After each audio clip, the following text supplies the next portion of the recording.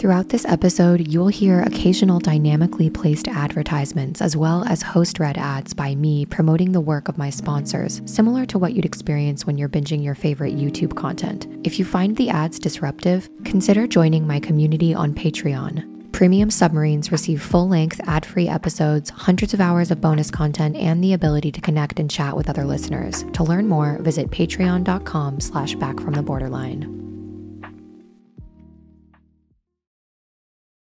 So I'm just like vaguely a shitty person? Is that what you're telling me, doctor? Just constructing repeatedly scenarios that kind of validated this deep internal thing that I had. I kind of wanted things to go bad. I was kept constructing my own downfall. The psych ward is the ultimate pause button. That's like a good instinct. It's when you look at death in the face and you're like, oh, that's scary. It's like, that's your body making sure that you don't fucking do that. This little hole inside of me that I have to keep kind of addressing, or else it grows and grows and it starts to like suck things into its orbit. Every time I look at a BPD person that's like being crazy or whatever, I might feel superior for 1 second. It's like, always remember, like, you're just a few bad days away from being precisely like that. As long as people like me, I've kind of got them tricked. And then as soon as they find out who I am, they'll realize that I'm a horrible person. And so it's constantly waiting for this validation that I actually am as horrible as I secretly somehow think I am. It's like always drawing back to this one internal thing, which is just like this fear that someone's going to find out. 24-year-old award-nominated video essayist CJ the X has blown up on YouTube in just 1 year with over 200,000 subscribers and counting. Apart from his work on YouTube, CJ is also a musical force to be reckoned with, transmuting his explosive emotions into songs that explore his battle with his own mind. On this episode of the podcast, CJ and I sat down to talk about his BPD diagnosis, how he's overcome many of the beliefs and behaviors that kept him stuck in a hell of his own making, how DBT therapy saved his life, and how he continues to use those skills to help manage his day-to-day life as a self-employed creative, carving his own unique path. After this interview is over, I just know you're going to want to check out CJ's work on YouTube as well as his music. So as usual, I'll be linking to all that good stuff in the show notes. All right, so I'm going to roll that intro. And after that, we're going to jump straight into my interview with the incredible CJ the X.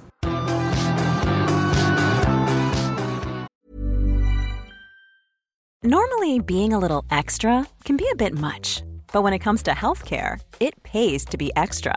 And United Healthcare makes it easy with Health Protector Guard fixed indemnity insurance plans. Underwritten by Golden Rule Insurance Company, they supplement your primary plan, helping you manage out-of-pocket costs without the usual requirements and restrictions like deductibles and enrollment periods. So when it comes to covering your medical bills, you can feel good about being a little extra. Visit uh1.com to find the Health Protector Guard plan for you.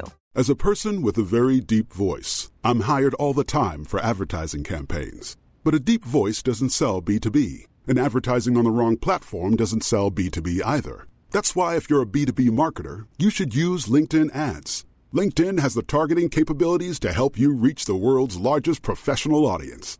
That's right, over 70 million decision makers all in one place. All the big wigs, then medium wigs, also small wigs who are on the path to becoming big wigs. Okay, that's enough about wigs. LinkedIn ads allows you to focus on getting your B2B message to the right people. So, does that mean you should use ads on LinkedIn instead of hiring me, the man with the deepest voice in the world? Yes. Yes, it does. Get started today and see why LinkedIn is the place to be to be. We'll even give you a $100 credit on your next campaign. Go to linkedin.com/results to claim your credit. That's linkedin.com/results. Terms and conditions apply. All this focus is supposed to be scientific. You have entered Back from the Borderline, where we walk willingly into the darkness within our minds and return home to ourselves transformed. I'm your host, Molly. I spent most of my life numbing the pain and emptiness inside me, unaware that my self-sabotaging behaviors and thoughts were destroying my ability to connect with myself and other people. One day, I decided I was sick enough of my own bullshit to hear life calling, telling me it was time for a change, and I decided to answer that call. On this podcast, we'll learn that when we see ourselves as the hero of our own journey, it gives us the best chance at finding our inner truth and integrity. Together, we'll learn to hold complex feelings, expand our consciousness and self-awareness while making meaning of our suffering. Are you ready to find out who you are underneath the weight of everything that's been keeping you stuck? If the answer is yes, follow me down the rabbit hole of psychological and spiritual growth. I'm so glad you're here. And with that, let's dive straight in to the episode.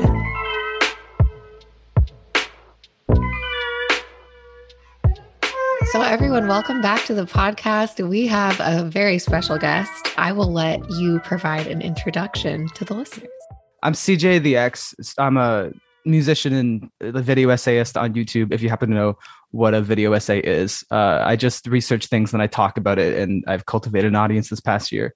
And I was charmed by your when you reached out to me to be on the podcast, that you kind of opened up talking about the music rather than the YouTube thing, which is bigger right now. But the music is the one where it's very explicit about BPD more often than the videos at least are. So for the listeners, how I actually came across your YouTube content first, and obviously probably like most people, I came across your Bo Burnham video essay, and then I just like went down the rabbit hole and listened to a bunch of your other stuff. What I love about what you're doing is, like, for me, growing up, I was always told that I was too much, too dramatic, too loud, too emotional. And it seems like for you, I'm not sure if you can relate to that. You're nodding, but like, I wonder if hard yes.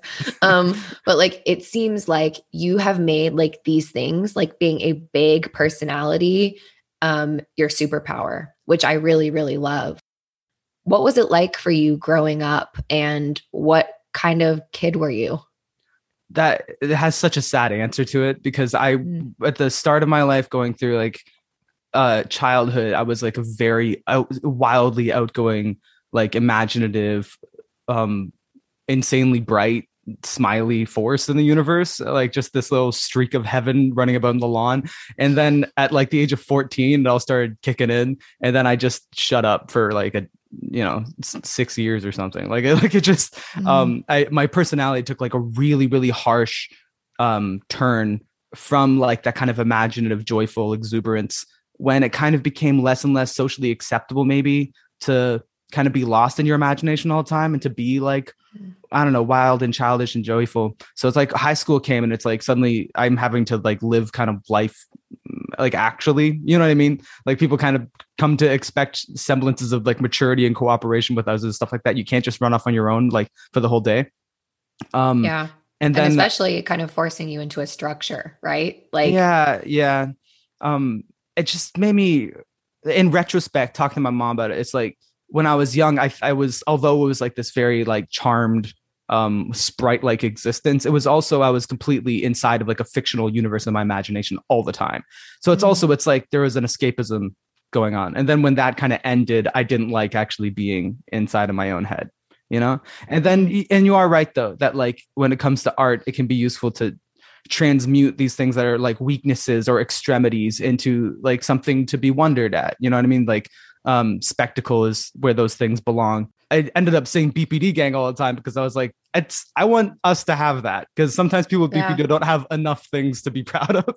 God, you know what I mean? Isn't that the fucking truth? One of the first things that I came across when I like Googled BPD, it was like, can borderlines feel love? And I was like, wow, this is fucking dark. Like that was one of the most Googled phrases. No shit. Yeah. When I got that, and I was looking at the specs, I don't know why that's what came to mind, but when I was looking at my specs after I got like diagnosed, and I was like, so what does this mean? What am I going to be grappling with? And I'm looking at the definition for it. It's like, so I'm just like vaguely a shitty person. Is that what you're telling me, doctor?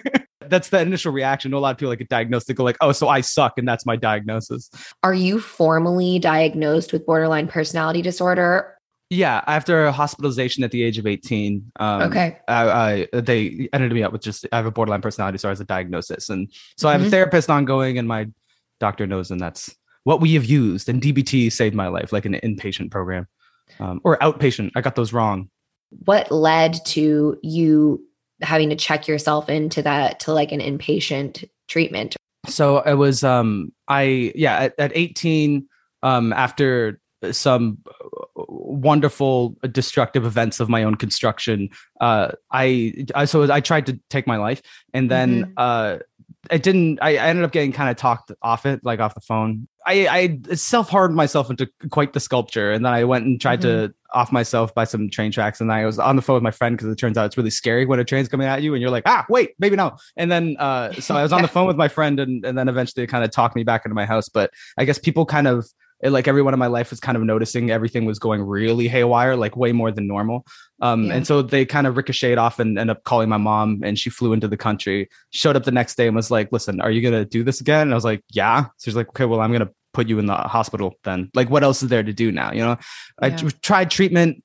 I'm just kind of tend to be high functioning. So, it's a frustrating experience sometimes where it's like you go in for treatment, you're high functioning for like the interview, and then they're like, okay, well, we'll do this. And I'm like, I know that's not enough, but also I can't like convince you like until it's too late. And then it was. And then I was in a psych ward for like a week and a half or so, just completely locked up, not allowed to do stuff. And it was really important. And that was important to get like the full reset, the severity of the situation to sink in, the overwhelming knowledge. It's like, you can't continue like this or your life, it will just keep coming back here, Yeah. And then I wasn't really like left alone for like a few months following that. My mom just like took me on business trips or whatever. She just like kept making sure I was with family and stuff like that.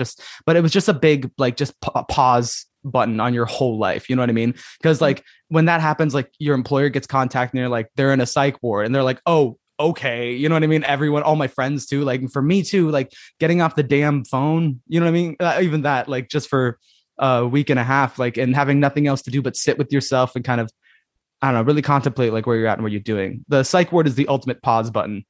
I got to a point in my life of like serious suicidal ideation, like, but I didn't do anything, like I didn't get to the point where I was like planning of what I would do, because I felt the same thing that you describe of the train tracks, where I was like, I'm too terrified to even do it, but I don't want to live. You know what I mean? And that's by the way, that's like a good instinct. That's normal is when you look at death in the face and you're like, oh, that's scary. It's like, that's your body making sure that you don't fucking do that. Yes. When you were in the hospital, at what point did the BPD diagnosis come into play? It's complicated because I didn't have like an awesome time in the psych ward. I didn't really get all of the help I needed. It was like just a great pause button, like urgent, and then there was a psychiatrist, and he was good a lot of the time, but not all of the time, like, and you can't expect every single psychiatrist on the planet to just be nailing it like person after person. You know what I mean? Even just in personality compatibility. It was just they suggested that diagnosis after I was there for a little while. We had a lot of conversations and therapy sessions and group sessions, and kind of were tracking like together all the different things that had been misdiagnosed or mistreated or misunderstood. You know what I mean? It's like depression doesn't quite fit, like the anxiety doesn't quite fit. It's it's a scattered web that I like created for myself. That was me bouncing from like self-harm to like mega confidence to mega creativity to self-hatred to anxiety to deep sadness to substance abuse to unstable relationships, from like joyous relationships, from being like the best person in the world and hurting people, and just constructing repeatedly scenarios that kind of validated this deep internal thing that I had, where it's like I kind of wanted things to go bad. I kind of wanted this. You know what I mean? It kind of seemed like I was kept constructing my own downfall, like a self-fulfilling prophecy kind of thing. Yeah. Or like pushing, like with my relationships, kind of like testing, like trying to get them to admit to me or save me. It's like crisis savior, crisis savior. I'm just saying that's just BPD. That's when you look at that and it's like, well, I know how to treat that, and it's with intensive DBT and get your shit moving. I saw a meme a while ago, like on the BPD subreddit, where it said like the BPD process is like seek chaos, life falls apart, go back into like your hole again, then get bored, seek chaos again, and like repeat. And does that resonate for you? It's like that cycle. It does. The biggest thing was when you don't see it happening, when that's just like on top, it's like you're just this conscious being. You're like moment to moment, just doing your best. And I'm like, you know what I mean? And you're like, why does my life keep falling apart? Until you have someone kind of with the cognition that can look at all of it and then be like, you see, this is something it's an engine chugging underneath your consciousness, and it keeps doing this thing. And it feels like it's the universe. I feel like God hates me and everyone's not nice to me. And like, why can't I do anything right? And the truth is, it's like, you have to interrupt this engine that's chugging underneath your brain, or you just got to keep constructing these situations. It's so true. Looking back now, I can see how self-destructive I was. But if you would have asked me back then, I was just like doing the best I could. And I just had a psychologist on my podcast this last week, and he was just talking about the unconscious, right? And basically how so often these things are playing out behind the scenes, and we have no idea that we are projecting all this childhood shit onto the other people in our lives. For you, what do you think like are the unconscious patterns that you found yourself kind of like repeating over and over? What are some of the things that you saw that you were doing most often in relationships, for example, to kind of like push people away and bring them back? Oh God, I'm so ashamed of how I behaved in relationships before I got ditto intensive therapy. But it was, oh God.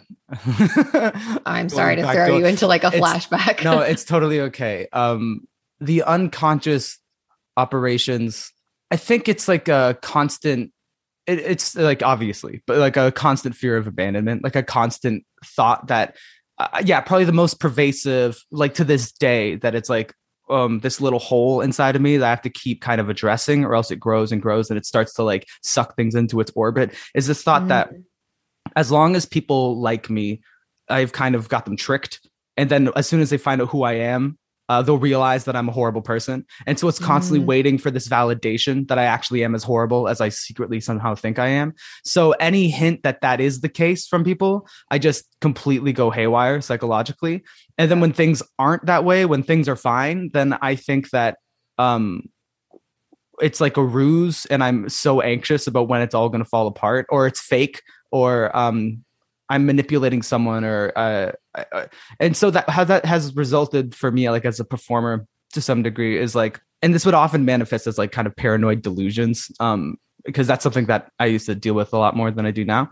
But this thought that like I was kind of put on like earth with this, like as a curse or like a glitch, like a flaw in the system somehow, and I need to do something really amazing to make it right that I am alive. And it's shocking how many things, like when you look at like, why did I behave this way? Why did I lose my temper? Why did I get sad? Why did I withdraw? Why was I mean? Why was I desperate? Like, why was I scared? It's like always drawing back to this one internal thing, which was just like this fear that someone's going to find out.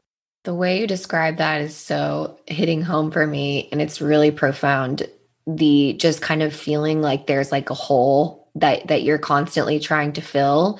And no matter what, you're filling it the wrong way. And so then it's just like, and also you describing the like intense shame that comes with it. Because the thing that I found that's so misunderstood about people with BPD, it's as if we're consciously manipulative, consciously attention seeking, consciously hurting other people. Not at all. Those are panic reactions, right? Exactly. These are things that we do. And what's not seen about people with BPD is what you're describing, which is the intense shame and self-hatred that comes after this. We are often seen as people that have like no empathy, but it's like, that couldn't be further from the truth. It's like, I believe half of my life has been me like caught in like cringe spirals of like, oh my God, I did that, and hating myself. Yeah. It's this it's like living at the front of your face and like having this inability to like reach back, like when there's some sort of stimulus passing through, positive or negative. It's just like inability to reach back and like find like me and then hold on to that so you don't go flying. It's like you don't have something back there. So it's just everything that happens, you go flying. Yes. Oh yeah, that is also a really, really good way of describing it. What would you say are the symptoms of BPD that you've struggled with the most? I think a lack of distress tolerance, like I just kind of described, is probably the most brutal thing. That's something that completely revolutionized things for me when I was doing DBT. Was there was the whole area of study that's just when things are bad And then I'm like expecting, it's like, okay, so how do I not make things bad, or how do I make things better? And it's just like, just don't make them worse. Like a whole library of thought that's just like, don't fuck it up more when things are already bad. And I was like, oh my God, I need that. And I didn't realize that I was allowed to go for that. I thought that I was just failing at fixing things, when the truth is, it's like, can you manage to not make it worse? And I was like, I can try. And it turns out you can do that. And if you do that, your life is infinitely better because you're not doing that all the time. So much better. Because that's the thing I think we realize is like same thing with me and DBT skills, like game changer, where it's going back to what I said before. People with BPD, it's just we didn't learn these skills. So it's like once you start learning them, you realize like no matter what, as a human being, you're never going to be 100% happy all the time. You're going to always realize like we're all going to die. And that's a fucking terrifying concept to struggle with. And so you have all these existential thoughts, like that's all normal, but it's like, there are ways that we can suffer less. And we were never taught these skills growing up. And so it's like, when you start learning these skills in DBT, it's exactly what you're saying, where it's like, okay, my existence on this earth, which is already painful, like the collective of everyone else, doesn't have to be as painful as I've been making it. It's a lot simpler than you think it is. And I think that's what the skills kind of program into you, is like when someone like hurts your feelings and you're like, this is the end of the world and they hate me, and you go like 6 steps down, and it's like, well, the more simple part is like, that person said something and my feelings are hurt, and that's the end of it, really. And then like, what to do next? And then you look up in your little Bible that is your dialectical behavioral therapy skills book.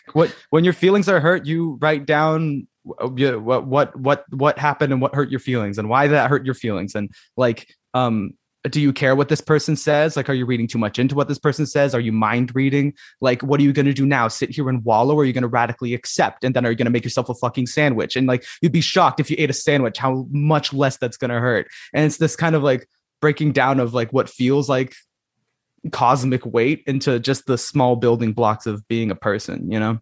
Oh, that's really good. And you know, you even say making a sandwich. I mean, not to simplify something, but seriously, the amount of bad decisions I've made when I'm hungry, and it's like a DBT skill. I feel my DBT therapist always said, like, assess your vulnerabilities. If I am like hungry, tired, like haven't moved my body in some way, you know, like I am infinitely more capable of making a bad situation 10 times worse. Yeah. And that's what you get out of behavioral chain analyses as well, right? Is like when you have to do the painstaking catalog of everything that could have potentially influenced how you perform this behavior or something that you didn't want to do. And like to have them really break it down, and then me having to look back at like when something happened like yesterday, and all I could think about is the weight and like, how could I have done this, or how could this have happened? And then you have to go on a piece of paper and you look at the past 5 days of like the most minuscule, like, for me, if I don't listen to music in the course of a day, and sometimes I kind of forget to, if I end up just on YouTube videos or anything else instead, if I don't listen to music, I'm not as well. And it's something I've realized, especially on vacations with families and loved ones and stuff like that, is if I'm somewhere with a few other people for an extended period of time, if I'm not able to take time to go like do the thing that makes me feel like I've kind of exercised like my own sense of self by sitting there and listening to music, it's an antisocial activity. But if I don't take like time to ensure that it occurs, then over time, my patience and my kindness for the people around me wears out. And that's no game. Like I would think, oh, isn't that indulgent or immature of me, or like stupid and like I'm just mean. It's like, no, you just have to do that. It's really simple. But like, as long as you do that, and then when you look at every time that something's going wrong, it's like, how many of those little things that you have to do to feel like yourself did you not do for how many days up to this thing happening, right? Realizing how your will really erodes over time and having to accept that in an encompassing way instead of considering it a force of God that you can't control. Oh my God. Yes. It's so true. My therapist one time said to me like, well, what are your needs, Molly? And I was like dead faced, like blank. And I was like, I don't know. And she's like, that's a problem. Like, why do you not know what your needs are? And it's so important for me to have me time. And if I don't have that, go on a walk or just like have a time to read a book, like just get away from people. It's just like you said, I can feel myself becoming more and more and more like ready to like blow. Yeah. And we often think that like we're being self-indulgent by doing that, when in reality, it's like the thing of like filling your own emotional bucket is such a thing. And we don't talk about that enough.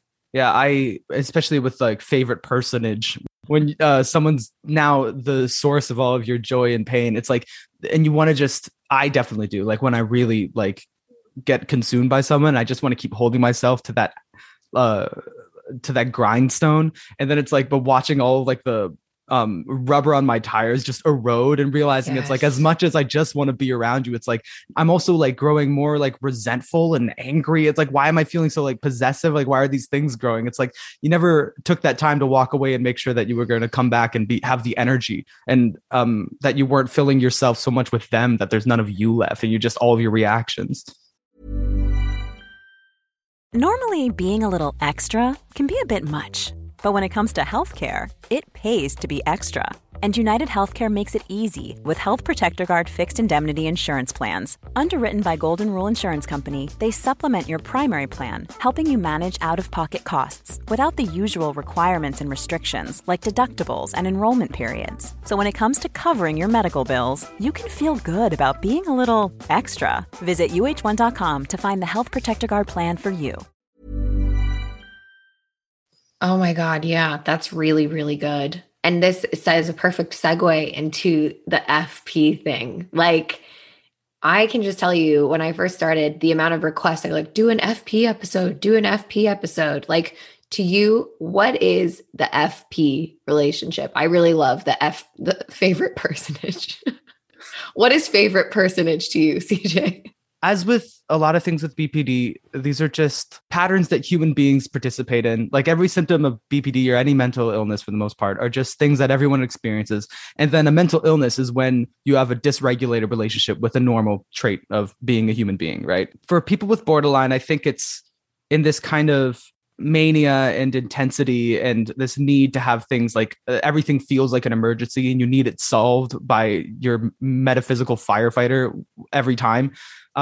It's nice to have one person that you could be obsessed with, that you can pour all of your positivity into. For my neuroses, it would be like one person where I can try to prove myself to be a good person by treating them so well. And then when it comes down to that moment where it turns out I'm a bad person, they'll have enough pity for me at that point. That's like misconstruing like just relationship as this kind of transactional thing that's going to save you. I think that's the thing. And then even when people think like are living at the front of their face and think, no, this is just, I love them so much. I'm like, you have to look underneath what you're doing because you love them, but you're being fucking crazy. And so what engine's chugging? And it's like, you think this person's going to solve something that you can't solve on your own. And you're just outsourcing it, right?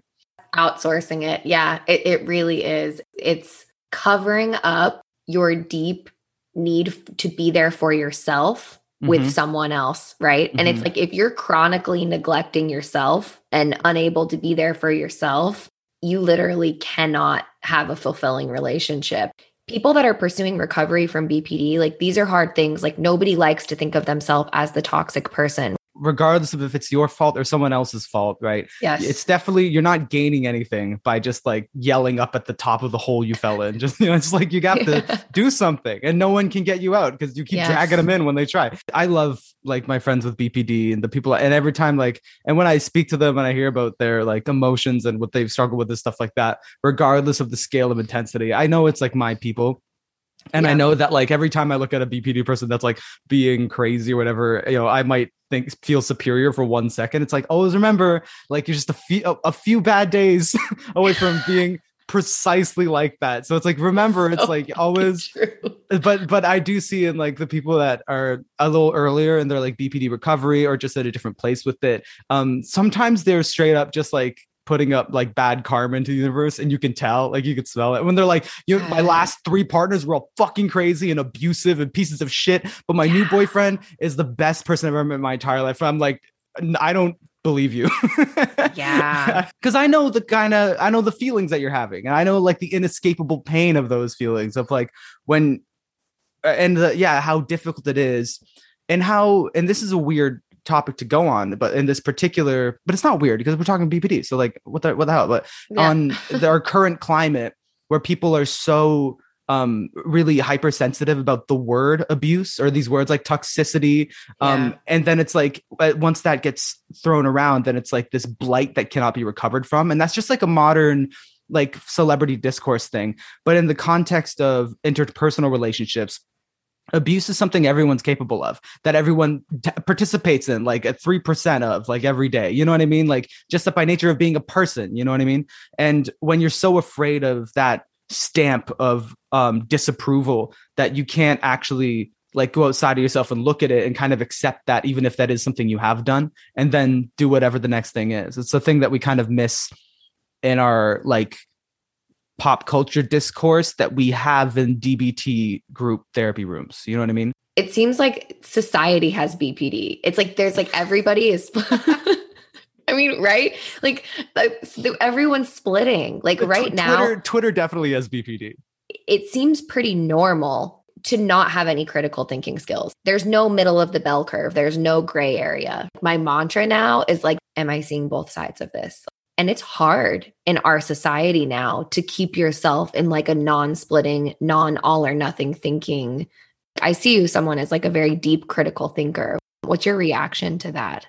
Yeah, well, I learned about dialectics. It's funny because dialectics is just like in philosophy, like ground zero of it. It's just like the investigation of thought. And then it turns into like an abstract idea of trying to grasp like two opposing ends of phenomena to try to like understand truth as a result of like, it gets very jargony. But I learned it in DBT. I learned it in therapy, where there's like dialectics is when like that one extreme that you're thinking might be true and another extreme might also be true. And if you could sit there accepting both, you might be able to function better than if you always need to subscribe to one and you can't bear to imagine the other.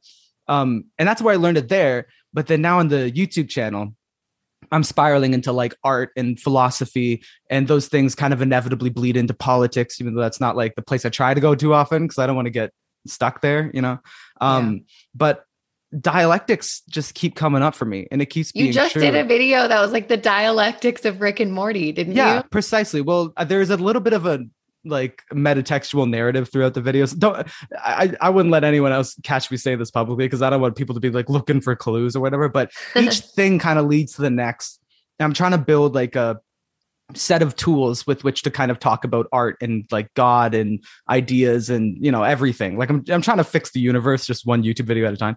If I can get more people thinking dialectically and give more people like the tools to discuss complicated things or texts or to express themselves with an amount of like specificity and humility simultaneously, you know? Yeah. I mean, it's a tall order.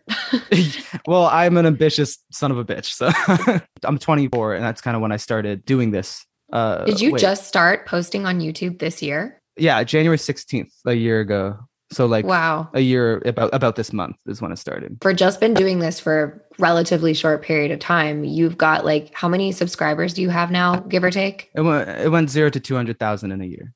I mean, that's pretty profound. And the quality of content you're putting out, the fact that there's clearly a lot of people that want to hear what you have to say, it says something about like what you're trying to do, you know? Well, I think it's really that means a lot, and that's very sweet of you. I think maybe more pertinently though, it might speak to like how starved people are for ideas like this, because you say it's like people that don't have the opportunity to go to school for stuff like this. You can't go to school for stuff like this. I didn't get like dialectical behavioral therapy is systemically it's a systemic way of teaching someone how to be a person, right? How Should to be they not teach DBT in school? That's what I was getting at. It's insane that they don't, because they teach you like fucking calculus, and at no point do they treat you like how to treat your friends, emotion regulation, distress tolerance, right? Like just mindfulness. Like it's unbelievable we don't learn these things in school. So true. Sorry, I'm just pulling up the thing and looking at it. It's funny. It's because I guess it is bleeding through here. The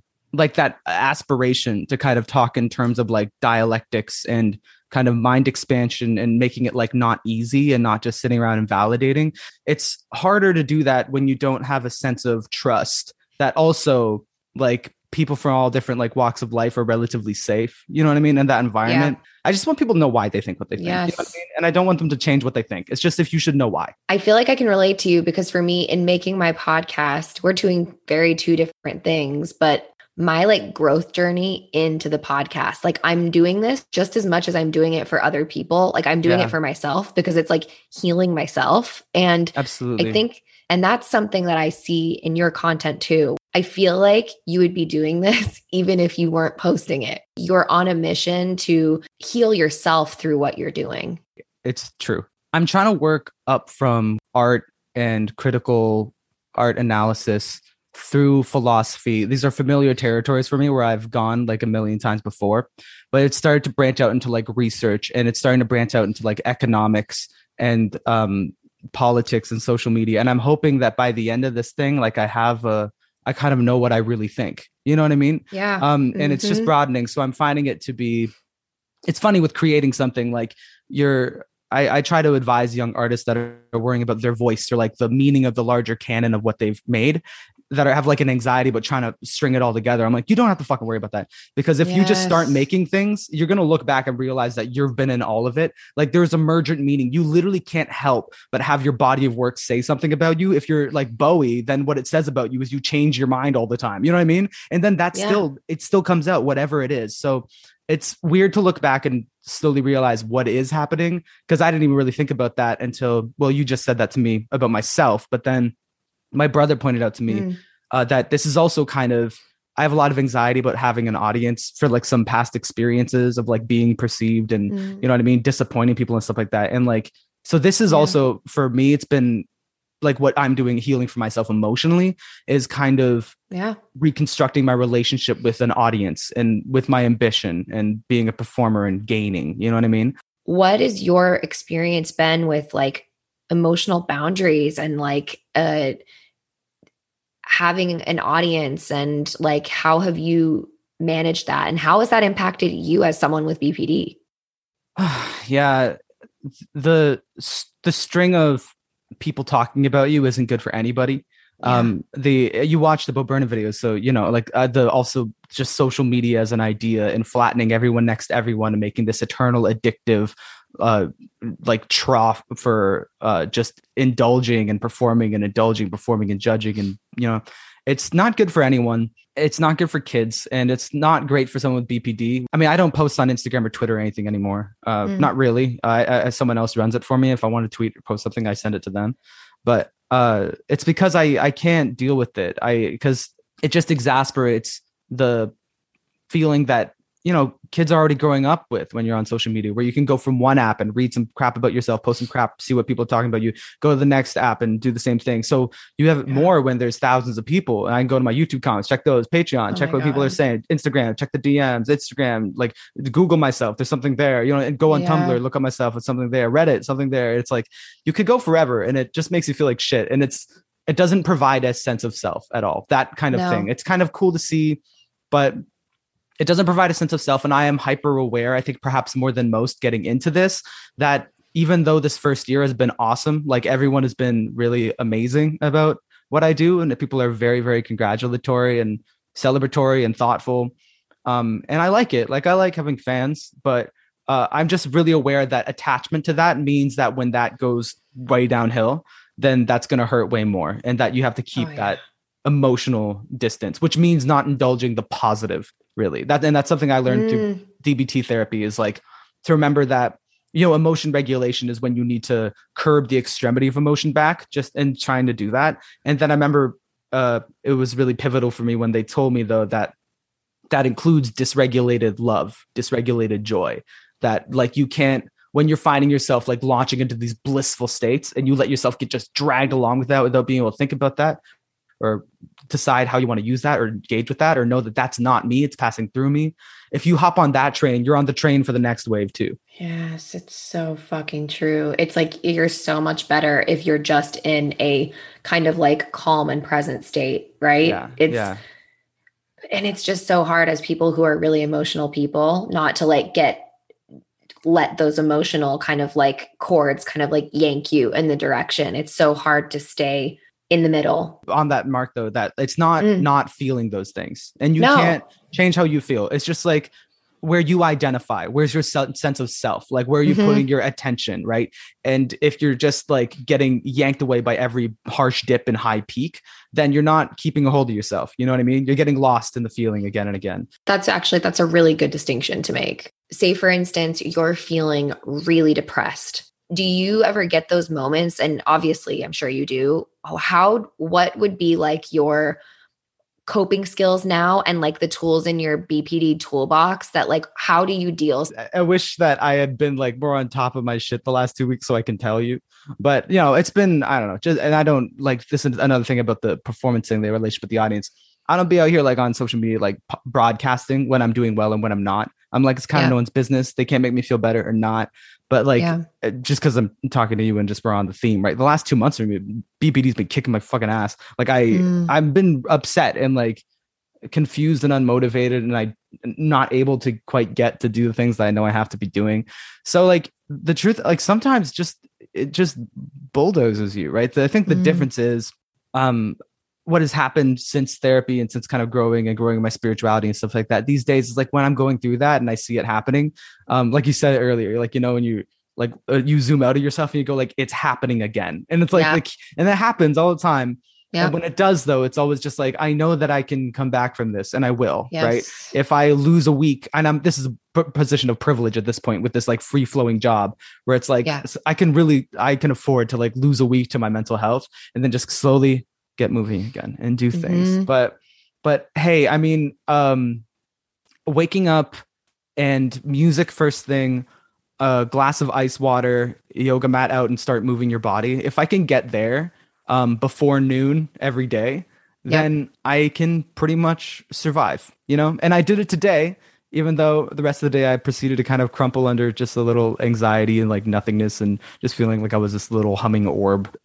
I mean, hell, like I still managed that first part, and I wrote a couple pages, and I called someone I cared about, and it's like, just as much as you can do, you know what I mean, every day, and just do as much as you can do every day. And as long as you do that, then, you know, the days you can't, you won't, and the days you can, you're going to succeed.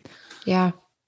That's really beautiful. You know, the things that you're saying of like, if you have these 3 things that are like your morning thing, like for me, same morning routine has been big. Like I tried to meditate. I had a really hard time meditating, but if I can meditate for even 5 minutes, wake up, same thing, have my water, do my walk. Like if I can accomplish those 3 things, it's very similar.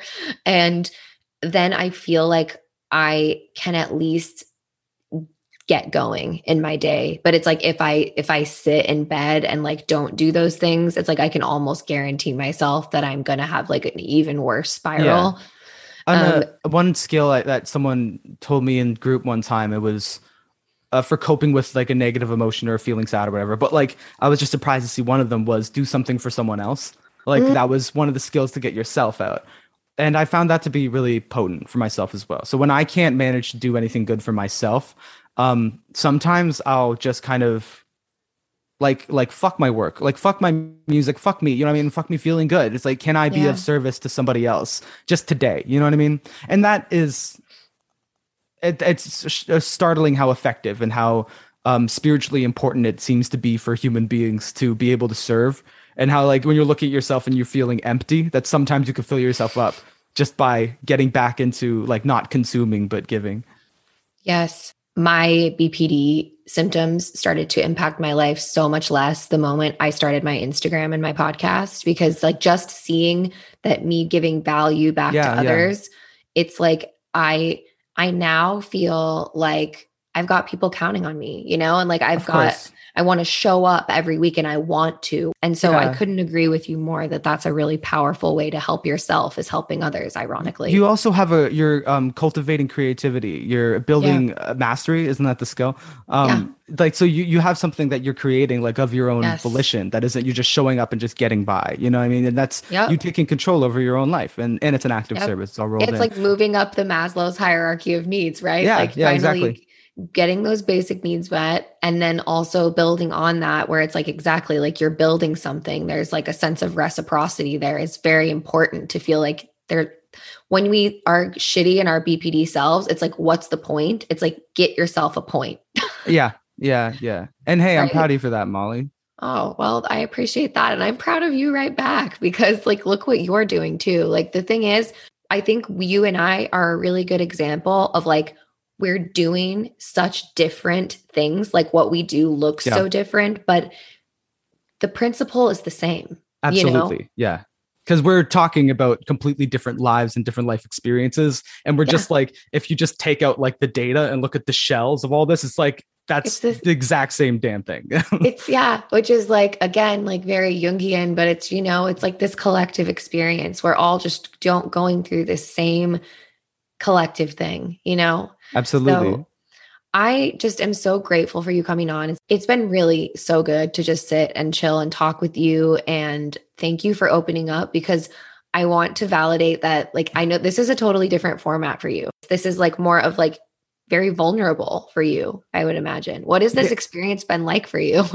Well, YouTube isn't my format either. That's brand new for me as of a year ago. But I've always been pretty You good just at happen to be talking, killing it. and I like being on stage. No, I mean, I was fortunate enough to have kind of discovered accidentally that YouTube, this part of YouTube, just it taps into skills I've picked up over the past like few years. That so I happen to be suited for it, and I happen to be blessed with having something I care about that people want to hear right now. That I have a face that people want to look at for whatever reason, you know. And I'm pretty good at talking and stuff like that. So this is my third podcast I ever recorded. The first two were with my friends though, you know what I mean, people that I knew beforehand. This is the first time just hopping on talking to someone. But I wanted to because I just saw what you were doing, like in your email. Like, first of all, it was just a good pitch. Like, Thank you. I was like, the best way to get someone on a podcast is talk about their own music. It's true. Okay. We'll talk about. Well, it's like you knew what I did. You explained what you did. You're like, this will be good, and I was like, probably will. And also, I think like what you're doing is important, like for other people with BPD, and it is also important for people to hear people with BPD that. I don't want this to sound bad because it's not like it's a negative thing, but maybe just for dialectic's sake, right? It's important for people to see people with BPD that are functioning, that are okay and able to like accomplish something and cultivate something, you know what I mean? And able to discuss these things without it being a strictly like trauma divulsion, right? Not that that's bad, but it makes me happy that you're out here doing this kind of thing and that I can be out here and your listeners can, you know what I mean? Anyone that isn't just, Pete Davidson and that's it, The beauty of it is that you are, in my mind, I'm hoping for my listeners, what they can take from you is so many things, but one of which being you have created your own path. Like you are now employing yourself from like sharing your big feelings and like doing what you love to do, which is like trying to educate people and educate yourself and heal yourself throughout the way, doing music. It's like you're taking all of your what makes you, maybe some of these are some BPD traits mixed in just as mine are, and you're making your own path with it. You're not wrong either about the traits of your BPD self, like how you like know that in yourself, like there's a place for that in your life. And there's another dialectic. You can construct like the functionality of your life and you can keep all of your emotions and like, and just find spots for it all, There's a place for all of those things. You just have to find like where does CJ channel his huge emotions? Is it into like exactly right blowing up his relationships, or like me, same blowing up my relationships, or like, can you channel it into a video and make it fucking amazing? For me, it's that my relationships are no longer the place for my anxiety and my fear and my lashing out, and my body is no longer the place for like my violence and my aggression and my determination. You know what I mean? It's like it's beautiful. You found a channel. I appreciate that. Especially for me, it's like the YouTube is, it's good, but for me, it's actually the music more than anything else. Is that's where I truly go like unfiltered, and because it's all highly explicit and rage filled and monstrous. Like it's a beautiful thing to be able to transmute that, and the fact that you found you found all your outlets. Like you can get your hardcore geek on. Not yet. There's more. Yet. I have a lot more to do. I mean, I have no doubt about that. My albums are the part that are really important to me. You know what I mean? The YouTube channel is kind of an incidental manifestation, very grateful for, happy that it's doing things. But the albums actually come out of my heart, which I'm sure is going to lead you to the next question. What's next for CJ the X? Just keep your eyes wide open. There'll be more video essays. There's going to be a music, an album this year. as well. Oh, shoot. Okay. So I guess those are the things to look forward for. And then everything else, I just want to do everything in every medium. And I'm just really grateful that one thing caught at this point, and now I can just keep moving to the next and the next. But next year, it's just more essays and an album. Hell yeah. I mean, now you clearly have a group of people that just like care about what you're doing. And what a beautiful, we do live in a really fucked up and crazy society, but we also do live in a society where it's society. We live in a, yeah, right. It's a society. But we do live in a society where it's pretty amazing that you can do what you do. And same thing, I'm currently trying to build on Patreon myself as well, where it's like, I can create a reality where there's just people that want to hear from me, and I can kind of do that in whatever way feels comfy, which is cool. Yeah. It's a time of bountiful opportunity.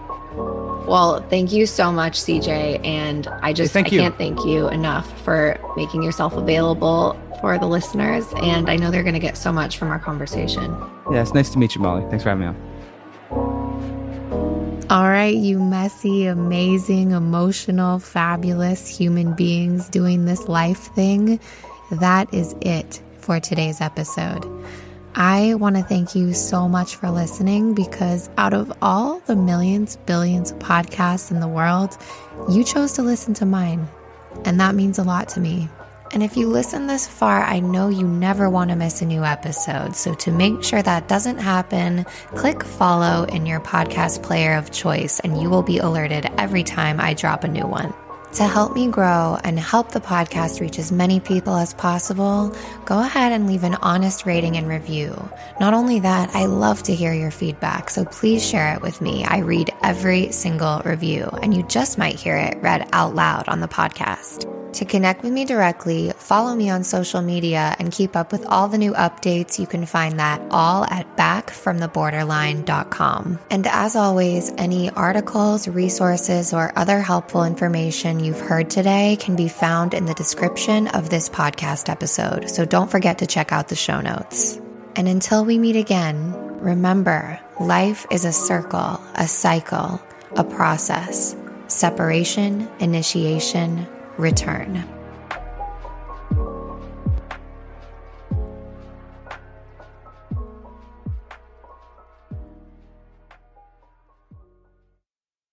Thanks for tuning in to this episode of Back from the Borderline. If you'd like to receive my monthly written recovery musings via Substack directly to your inbox, send me a voicemail, join the Patreon community, or check out my Amazon book list recommendations. Visit backfromtheborderline.com and click to access my link tree.